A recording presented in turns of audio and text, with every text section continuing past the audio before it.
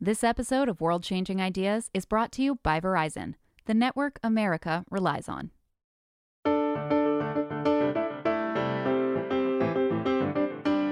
Hey everyone, as part of our continuing summer series, we're looking back on some of our previous episodes. Last year, I talked with Vanessa Barboni-Halleck, the founder and CEO of Another Tomorrow, an end-to-end sustainable design company, to chat about technology-enabled transparency and a circular economy. In case you missed it, we wanted to share some highlights from that interview with you.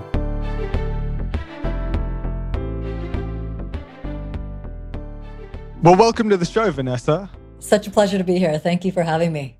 Yeah, I'm really excited to be talking today about Another Tomorrow, but let's start from the start. You were in finance for 15 years before pursuing sustainable fashion, but you said that social responsibility was kind of always something that stayed with you. So when did the transition happen? When did you kind of ultimately come to the realization that you wanted to take that on?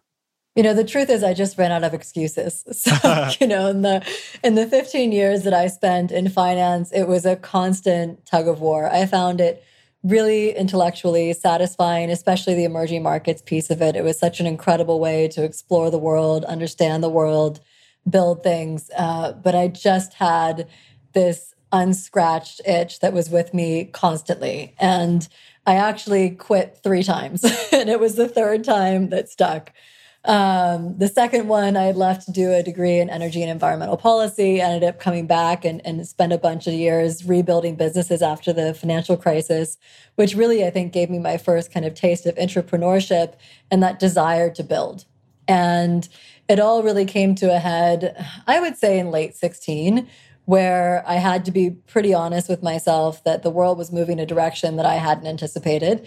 And I think I had this sort of sense that as long as things were kind of, going in the right direction, there was no real urgency for me to make the change and be a part of the change. And I finally was just faced with that reality. And so I started to put the wheels in motion to shift gears.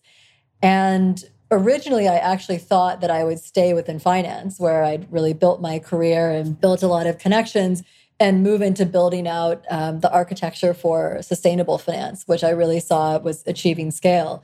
And then it was truly by accident in the course of a sabbatical that I fell way down the rabbit hole of sustainability in the fashion industry. And that was what set this whole new path in motion. So, Vanessa, how would you describe your clothing line? What kind of items do you have in your line, and what's the kind of consumer that you're going after?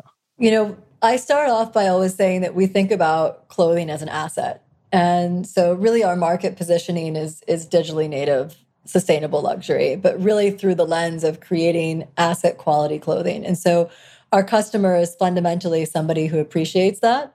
And we think about it as basically minimal but interesting and kind of the scaffolding kind of for your lifestyle. And so what we find is that our customers, first and foremost, global, which is really interesting already, even though we're a fairly young company.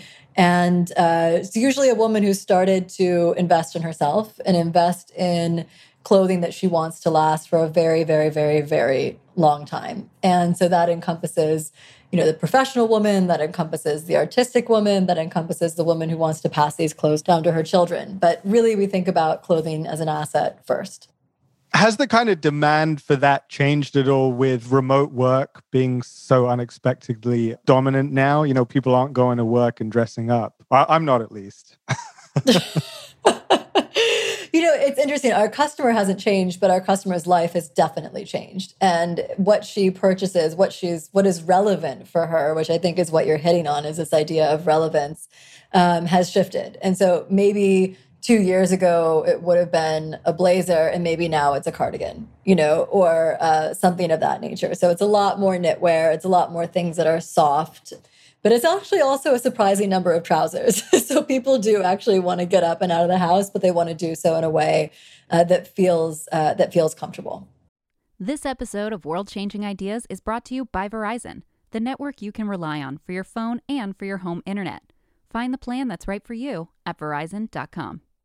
So let's start from your kind of original collection. I read that your original collection had only 4 materials.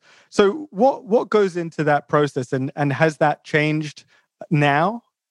It hasn't changed much, which is pretty interesting. So the way that we decided to approach sustainability and ethics was really in a holistic way.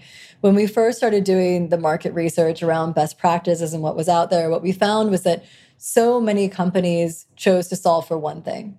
But really, when we think about, our value set, it doesn't stop at just not harming the earth, right? If that's part of your value set, you probably also don't want to be in a situation where you're supporting brands that also aren't paying living wages, right? So we really thought about it holistically as environmental, animal, and human welfare. And what that does is it really narrows the range of things that you can responsibly use.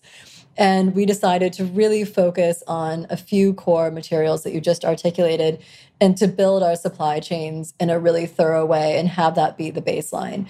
But what happened was, even as we were doing the research early on, we had so many questions that could not be answered at the certification level. And so what that ultimately did was lead us all the way back to the farm, which in a way is not unsurprising because sustainability is fundamentally local. What makes sense in one place does not actually necessarily make sense in another place. And we did that first and foremost with our wool supply chain. So we source all of our wool from two, actually, interestingly, female-run regenerative wool farms, ethical wool farms in Tasmania. And we learned so much through that experience, both through the lens of animal welfare, as well as through the lens of really what regenerative agriculture could mean in practice and how one would measure that. That was really the new cornerstone of our sourcing policy. So we really believe in building supply chains from the farm up. And so we do that in wool, we do that in organic cotton, in organic linen, in FSC certified viscose, so cellulosic fibers that come from responsibly managed forests. And then really the only new fibers that we've added are recycled cashmere. We don't use any virgin cashmere, really because there's a big supply-demand imbalance for virgin cashmere and recycled wool. That's pretty much it. So the world is not your oyster when it comes to sustainability. But really interesting things happen when you have these constraints, and it really forces you to make the absolute most of a material and to focus on the highest possible quality material and the most ethically, responsibly sourced material that you can. You say that 606 trillion silkworms are killed annually in silk production. You talk about down from geese and ducks are made from killing those birds. So these are other areas that you focus on, I assume, in the animal welfare area. Yes, exactly. So our position is basically we don't use anything that requires you to harm or kill the animal. And unfortunately, that does indeed involve a lot of fibers that we wouldn't otherwise have thought about. I had no idea that, silk is conventionally made by boiling silkworms alive. Wow. Which is kind of shocking, or that down actually necessitated the killing of the animal to incorporate it.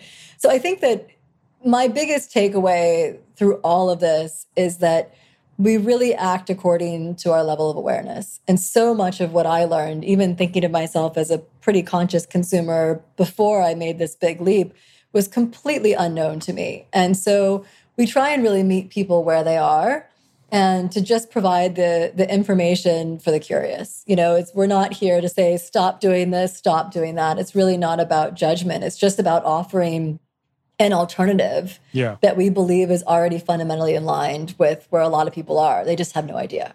Vanessa, thank you so much for coming on the show and talking to us. Really appreciate it. No, such a pleasure. Thank you so much for having me.